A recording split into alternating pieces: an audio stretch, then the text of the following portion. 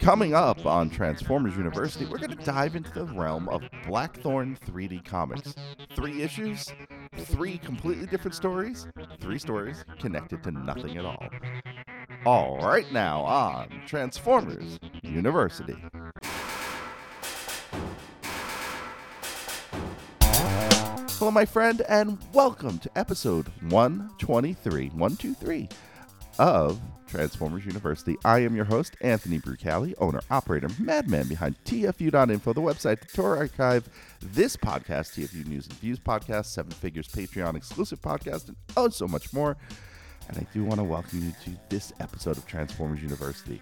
This one's been a long time in the making, and it's actually been a heavily requested episode. I've had several emails come across at info@tfu.info when I do get to check it, requesting I do this. And I was like, well, I'm getting to it. Trust me, I'm going to do it. And the time finally arrived. And the other reason this has been a long time in the making is I actually started reading these books. It is the middle of April right now as I'm recording this, April 2023. I started reading these comics back in November of 2022 on a flight back from New York. We were visiting my wife's family for Thanksgiving. And I read the first 2 and then started on the third and kind of fell asleep on the plane. And I put things aside, and then we had other episodes we had to kind of manage here at TFU.info.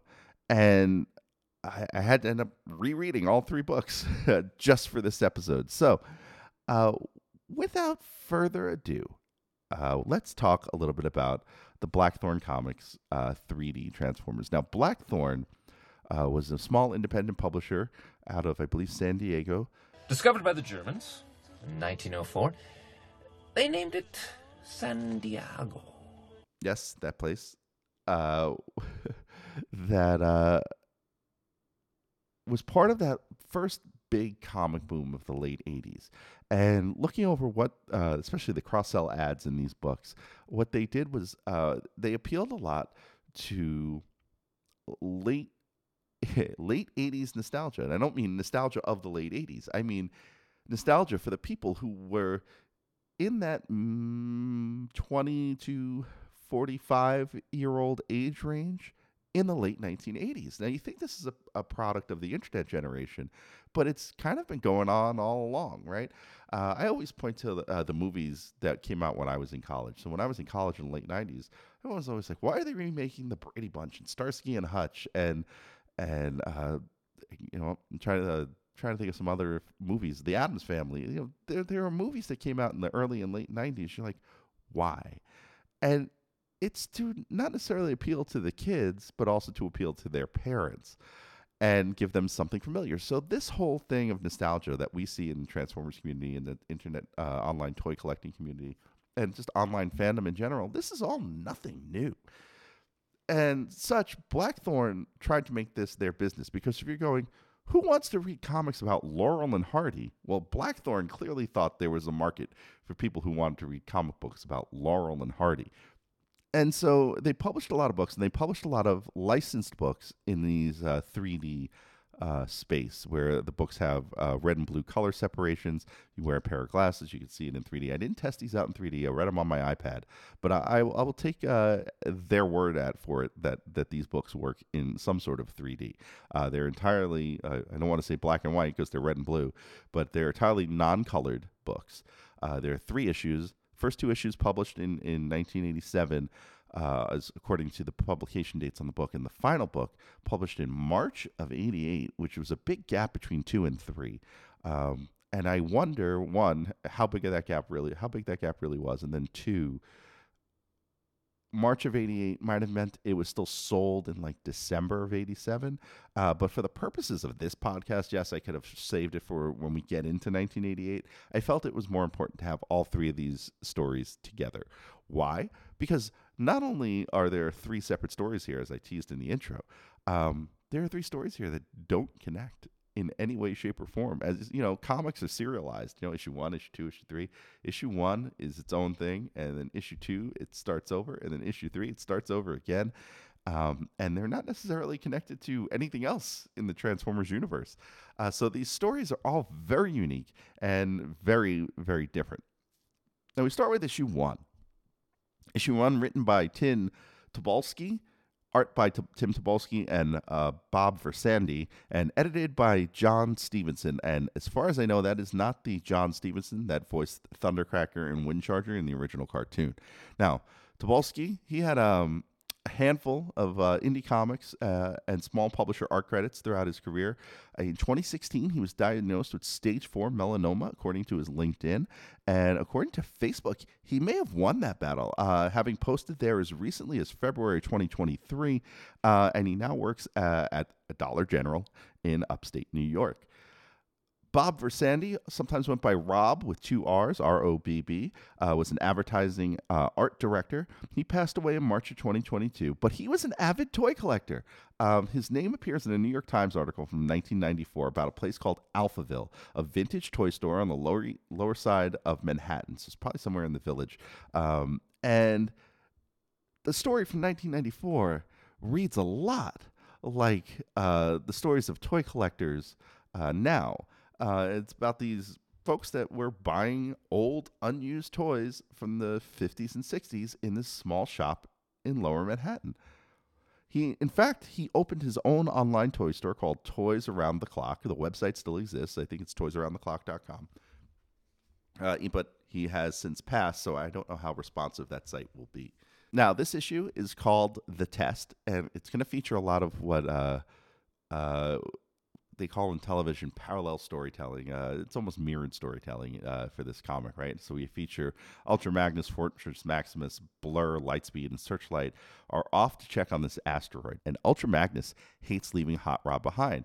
Hot Rod has a very strange quote in this story and says, "At the sign of trouble, Rodimus will pop up and save the day." I'm not sure that Tim Tobolsky or the editors over at Blackthorne quite understood the relationship between Hot Rod and Rodimus. It almost sounds like treating it like a Prince Adam He-Man kind of situation. It's a strange vibe. I even wrote here in my notes, a weird Prince Adam vibe, and I hadn't even read that as I was saying it. So the Autobots land on magnetic south of this asteroid. Up at magnetic north, Scorponok, Cyclonus, Scourge, Ratbat, and Galvatron are investigating this asteroid as well. We find out Cyclonus is a little bit jealous of Ratbat, and apparently there's a source of energon on this asteroid. Lightspeed and Cyclonus separately each find the source of the energon. They each find this little species of reptile. So we have this parallel storytelling of the Autobots and Decepticons. We find out that Six Shot is on Cybertron, developing something, and Hot Rod is making progress with Headmaster technology on his side of Cybertron. And then we find out the secret of these creatures. Do you know what the secret of these creatures is? Can you guess what the secret of these creatures is? I guarantee you did not say what I'm about to say. Ready? 1, 2, 3. They poop energon. I'm going to say it again. They poop energon. That is the secret of these creatures. They turn their food into energon. They don't say they poop energon, but it's clearly meant that they poop energon. Now, Searchlight out on patrol finds Scorponok, and Ratbat out on patrol finds Fortress Maximus. They both get caught, they both get chased, and the story meets in the middle. So now we have a battle in the middle. Meanwhile, the creatures, who are now in the labs of the Autobots and Decepticons separately, they teleport out as the Transformers fight. And we find out the creatures were employed to spy on the Autobots and Decepticons, and they teleport away to their bosses, the Quintessons. The end. Great. This is incredible. We're going to pick this up in issue 2, right? In fact, the solicits for issue 2 in some other Blackthorne comics say the story is going to continue. We're going to find out the secret of Hot Rod and Rodimus. But that would not be the case. Issue 2 would then be a completely different story, with a completely different story arc, with a completely different creative team. And we'll talk more about it right after this.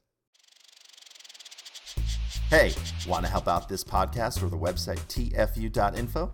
There's a number of ways you can do it, Let me tell you how. You can help us directly by joining our Patreon and enrolling as a student at Transformers University. There, you'll get early access to the podcast as well as exclusive behind-the-scenes peeks and perks for as little as $1 a month. Sign up is quick and easy. Just swing on by to www.patreon.com/tfuinfo. Another way you can help us is by using our Amazon link, www.tfu.info/Amazon. Type that into your browser whenever you want to shop at Amazon, and a portion of what you spend will be contributed back to us. It's that easy. Finally, you don't become the world's longest running transforming toy archive without some help from other fans. We're always on the hunt for photos of figures and accessories we're missing from our pages. If you'd like to contribute, go to tfu.info/help for a list of what we need, or send an email to info@tfu.info. tfu.info, the Alpha Trion and Omega Prime of transforming toys. Now, back to the show. So on to issue number 2, which doesn't have a title. It's just Transformers in 3D issue 2. It's got a really cool cover, though. We'll get into that. Story is by Andrea LaFrance. She did some other work for Blackthorne. That's about the most I could find on her. I searched around the internet a little bit, and she may or may not own a soap company now. I don't know. I don't want to speculate on exactly who this person was. Art by Dennis Francis. He was a comics artist. And most interestingly in the world of entertainment, Dennis Francis was the artist for the Frank and Fred segments on Late Night with David Letterman. These were something Dave did regularly in the 80s, and it was kind of like a Goofus and Gallant kind of thing. Like the smart guy does this, the dumb guy does that. Here's a little clip. This is what I mean. Fred and his wife shop very carefully. He says, "Gee, I love it too, honey, but we just can't afford it." Frank is also very careful. He says, "Gee, I love it too, honey, but the clerk is watching." And so Dennis Francis was the artist on these little cards that David Letterman would hold up while he would tell these jokes. Dennis Francis has an Instagram account, but hasn't posted since 2021. As I mentioned, the cover of this book is so cool. It's got a couple of the kids from the story that we'll hear about, and this really neat all red Ironhide on the cover being attacked by like this snake monster. I really like the cover to this book. I'll make sure I include it in the artwork for this, and we'll post it on Twitter at TFU_info. Now, as I mentioned, the story has no title and starts with an editor's box telling that this is a tale of bygone days. Bygone days when? At this point in time, right? In the in the cartoon, we are after the movie, so Ironhide should be dead. So it's bygone days prior to that. But Galvatron is in the story, so it can't be the cartoon continuity as we know it. It could be some comics continuity. In alternate Galvatron 2 world in Marvel UK, as we've detailed in previous episodes. I don't know exactly where or when this takes place, but it's a fun story nonetheless. Razorclaw, Ratbat, and Galvatron, they kidnap an entire space station full of like these humanoid-like people, except for 5 kids who are busy playing and missing like the big get-together. And since they were playing hooky, they were not kidnapped or taken. Now, I'm going to refer to them as 5 kids. There's really only 2 of them that get named. And in the book, the way the art is, it's kind of tricky for me to tell which one's which. I'm sure tfwiki.net has a breakdown of who is who. But these kids are playing and then find out everyone gets kidnapped, and they're planning a rescue when Cosmos arrives. Now, the kids tell Cosmos that they need his help, and there's this prism of power. The prism knows all, but no one has ever seen it. But they know where it is. It's on the planet Andalore. The Decepticons, they see Cosmos fly away with the kids inside, and they send backup after him. Cosmos runs into an asteroid belt and encounters space vultures in the asteroid belt. He evades them by crashing and getting stuck in an asteroid. The Decepticons shoot him out and interrogate him and then follow him to Andalore. Cyclonus, Scorponok, Octane, These are the Decepticons we're dealing with. And Cyclonus figures out that they're trying to get the prism to free their people. On Andalore, there's a temple, and Cosmos and the kids, they enter it. The Decepticons follow. And as would be in most, treasure-filled temples, a creature's there and it attacks. It rips Octane's head off. A great piece of art. He pulls him into the water and pulls his head off and throws it. And his severed head says, "Get the rest of me, please." Just then, Ironhide arrives to defeat the creature. It turns out Cosmos had radioed out in the asteroid belt for help. I guess Ironhide had heard it, and he shows up. They continue on through the temple, and the bots and the kids meet Grog, keeper of the prism. Fun thing with that name, Grog, Grogg. That was the name of my second band in high school, maybe my first band in high school. Yeah, I have the demo tape somewhere. I might even have it digitized. We did a pretty killer cover of Black Sabbath's Paranoid, and that we were called Grog and the Beer Belly Boys. And so seeing the name Grog in this book brings back a lot of memories. It's in fact all the people that I ended up doing -2 Degrees and someone else with. It's all my oldest and closest friends. So I know they're listening, and yeah, maybe I'll dig that up. And such, when they meet Grog, Grog will give them the prism, but only if they solve this riddle. The question: what is it that I am describing? It cannot be touched, tasted, seen, or heard. It might not exist at all, except that its strength has laid low the greatest titans. All live under its reign, and eventually, Fleshling, Autobot, and Decepticon will all fall before its just hand. What is this? And so one of the kids figures it out. The answer is time. Because time is the fire in which we burn! And such, the kid who answered the question is held as collateral for the prism. They have 48 hours to return the prism after they defeat the Decepticons. I'm not sure how that works. 48 hours on that planet, 48 hours Earth time, 48 hours on the asteroid. I'm not exactly sure how the hours break down on another planet that's spinning at a different speed than other things in the story. But let's just assume it's in universal 48 hours. The Autobots arrive, they defeat the Decepticons, they return the prism, the end. That is the end of the second story. Again, wildly fun and entertaining because it's just so kind of different. Octane getting his head ripped off is kind of a big highlight for me. Just so weird and interesting, and so different than what we've seen before. Now, on to issue 3, and this one, as I mentioned, has a cover date of March of 1988. We're covering it here just because it fits in with the other two, and I'd rather not do a whole separate episode for just one story, right? And I'm pretty sure it came out in 1987.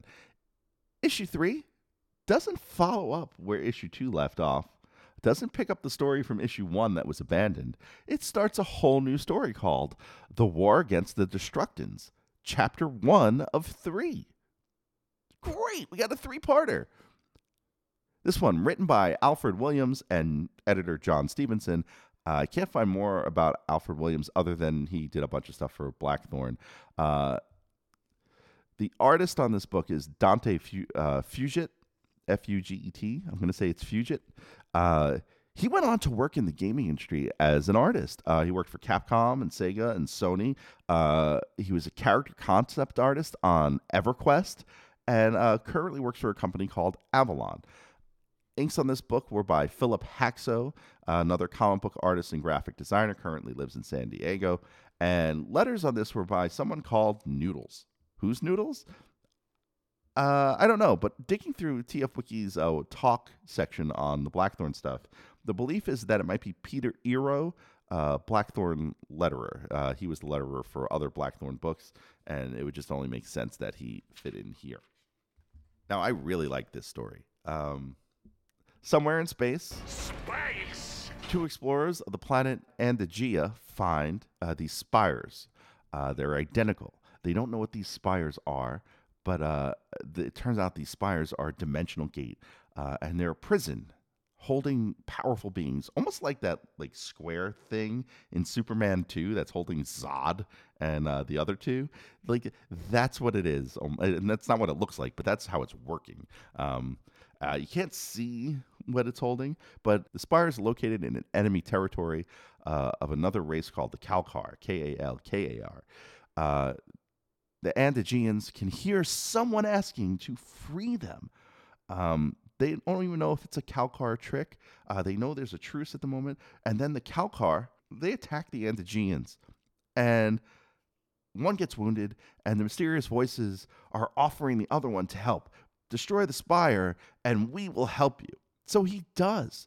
And in doing that, he unleashes the Destructans back into the universe.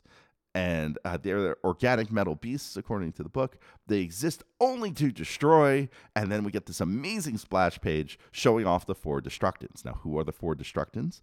There is Bruton, who has a weapon called the Confusion Club. There is Medusa, who has beams that she calls Medusa beams. There is the leader, Lord Imperius Delirious. And there is another guy named Psychocon. He has a Psycho Spear.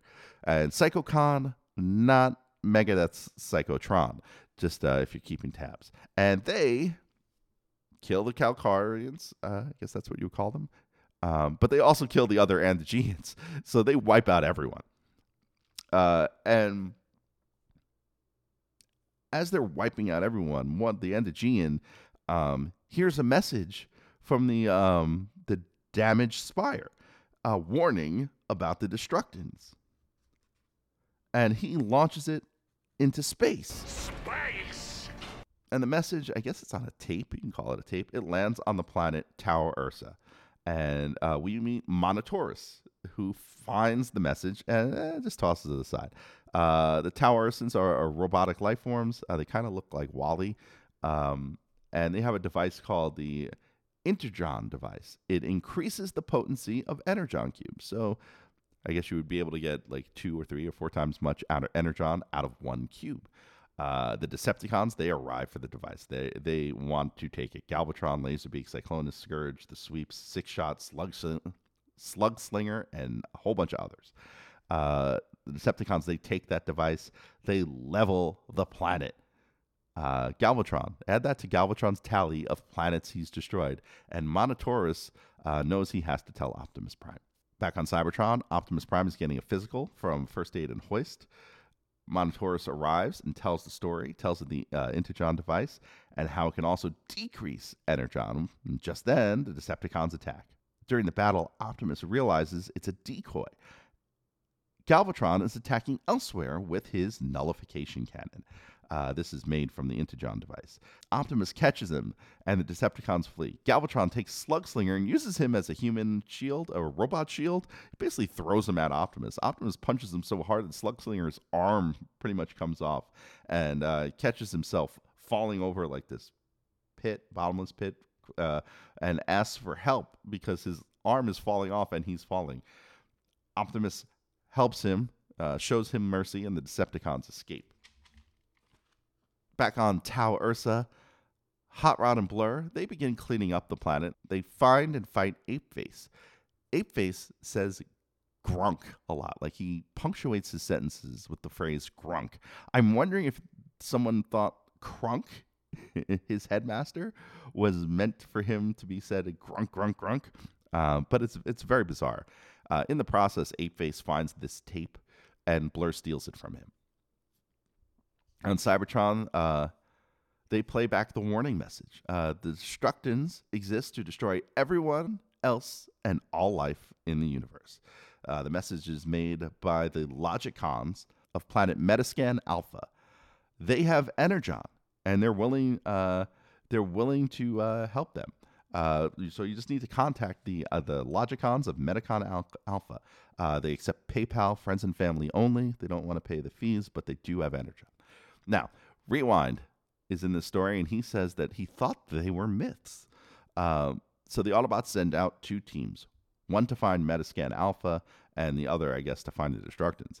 Hot Rod's leading one team, Ultra Magnus is leading the other. Pounce, the puma, Now discover the clones. Decepticon clones. Look identical, but one transforms into a puma, the other into a hawk. and Wingspan are spying this whole time. And at Decepticon base, Scorponok and Galvatron, they argue like they do at the end of season 4 of the cartoon series. And Scorponok lays down the law that he is now the leader of the Decepticons. Ultra Magnus's team, they're searching in space. Space! And that team is consisted of Ultra Magnus, Cup, and the Monster Bots. And they get attacked by Cyclonus and the Terracons. There's a battle in the distance where Ultra Magnus and company need to go. They get attacked by Cyclonus and the Terracons. As they're fleeing, they see a battle in the distance, and Ultra Magnus and company know that that's where they need to get to. Skylynx flies them there, and they find the Destructins. We find out that Cup and Psychospear are old enemies. The Autobots are losing to Destructins badly and flee to Skylynx. Cup stays behind to hold them off, and we're going to presume he dies. On Cybertron, the Autobots launch a counterattack to destroy the nullification cannon. Optimus fights Galvatron, destroys the cannon. Skylynx, back on the other planet, is out of Energon, and the Autobots are forced to land. Meanwhile, the Decepticons are getting their butts handed to them by the Destructins. Ultra Magnus goes to help the Decepticons and offers a truce for the Autobots and Decepticons to join forces. Decepticons need other soldiers, and the Autobots need Energon. And so they end on a truce. To be continued. Next issue, Union of the Transformers. That's the title of the issue. I can't wait to read issue 4, but Blackthorne would go out of business. And so issues 4 and 5, the next 2 parts of this story would never see the light of day. Don't know if they exist somewhere in some written form. It'd be fun to maybe try to find out who this Alfred Miller or John Stevenson were. I imagine they were older, especially John Stevenson as editor. They may not be around anymore. To find out if these stories and these storylines existed beyond this. I find the Destructins really interesting, fun, evil characters that we don't necessarily see in Transformers anymore. They're not Decepticons.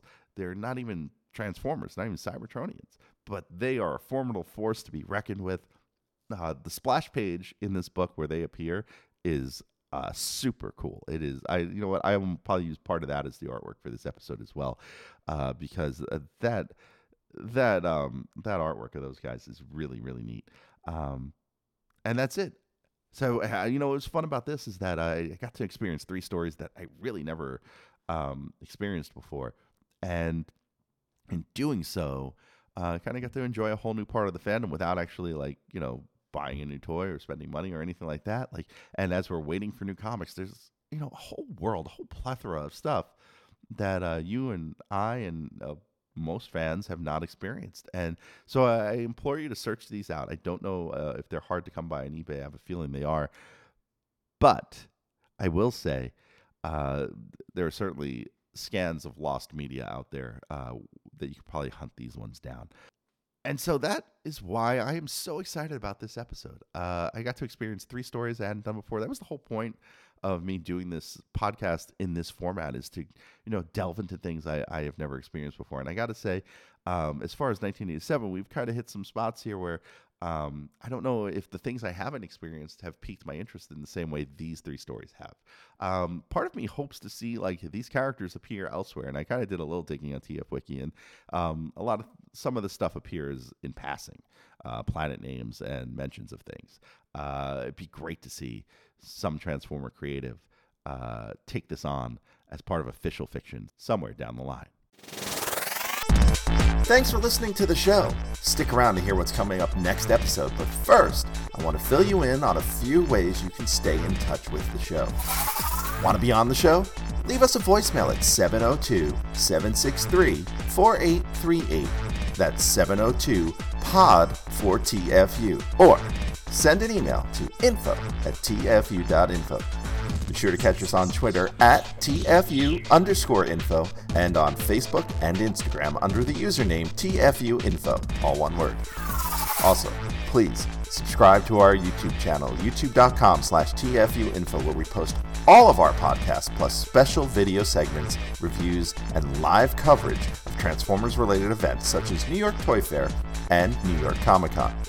I hope you enjoyed this episode. Please visit us at www.tfu.info, the world's longest-running transforming toy archive. Next time on the show, we're going back to Japan.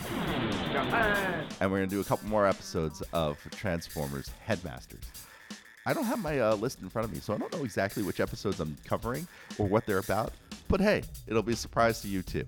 So with that, I want to thank you for joining the show. Thank you for joining the podcast. I want to thank you for being so supportive of me, the site, the Twitter account, the social media, the YouTube, everything. I could not do it without you. Could not do it without all the positive encouragement and feedback from all of you. So if you like this episode, drop me a line. If you're on the Patreon, drop me a line. If you catch me on Twitter and you catch this post on Twitter, reply to it. Tell me what you liked about the episode. Tell me what you found fun. Let's spread the word. Let's spread the love. I want people to hear this episode because this is a piece of Transformers fiction that is probably criminally ignored. There's some really cool concepts in all three of these books, and I think it would be a lot of fun if more people knew about them. So with that, I'm going to wrap things up. Once again, I am Anthony Percali, owner, operator, madman behind TFU.info. Until next time, see ya.